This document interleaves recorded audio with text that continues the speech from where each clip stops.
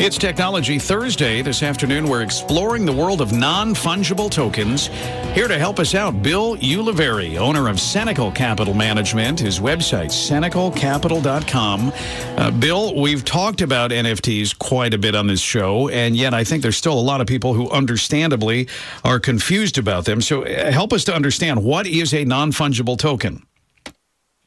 Let's just go, in order to understand a non-fungible token, let's just take a second and discuss what something that is fungible, what it means. So fungible means something is basically identical. So cash U.S. dollars are fungible, and they're accepted everywhere.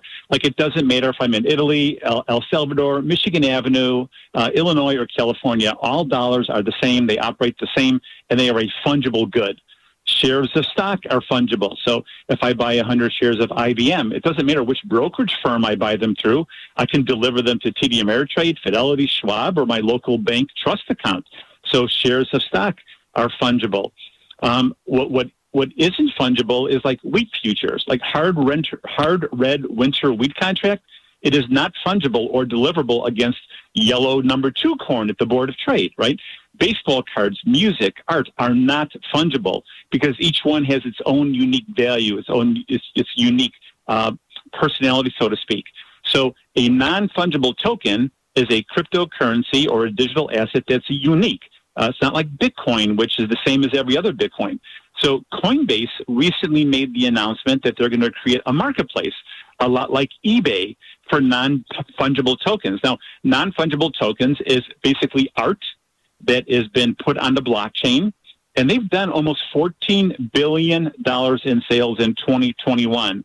So non-fungible tokens is any kind of digital cryptocurrency or digital asset, a piece of art, music, anything that's different and small, but it still has the provenance that other type of tokens have. So when you monetize, when artists are monetizing their works by creating an NFT, like say, for example, they have a little doodle pad on their phone and they're just doodling different color art, they can mint those. The process is called minting.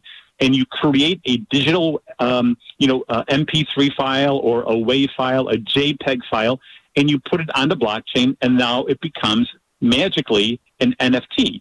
And that's what non-fungible tokens are. They're little individual pieces of digital art or music that the owner retains ownership, and they can sell them in an eBay-like setting. And so for your, your average person who's not an artist, is this a way that you can buy and sell? And it's sort of like another way to potentially make money as you're getting into these assets?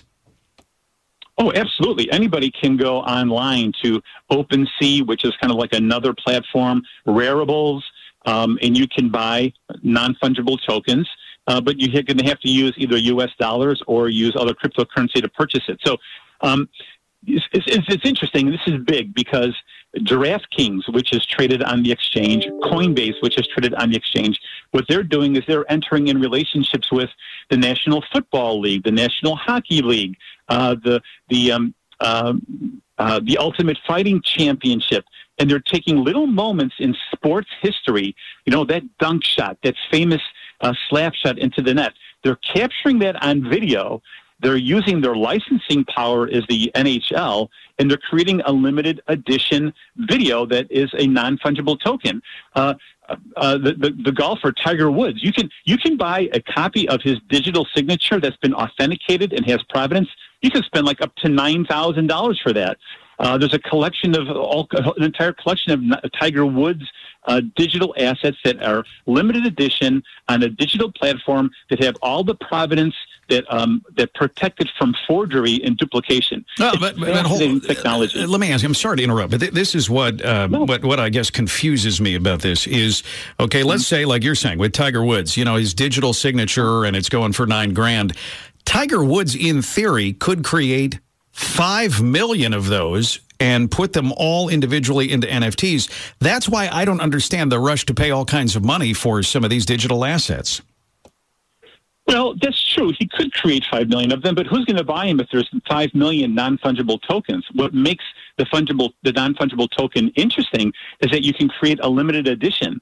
You can create 10 of them or 5 of them, or his famous shots can all be done in a limited edition of 12 or 15 rather than millions that are generated. So it's the fact that it's on a blockchain that creates the limited edition. It's up to the author, though. Yeah, you're right, Cisco. I could create 10 million of them. There's no value to that. But if I create 4 of them, now that's a big deal. Yeah, that helps a lot. That makes it a lot more clear. Thanks so much for all the insight. Bill Ulivari, a lot of money being made in NFTs.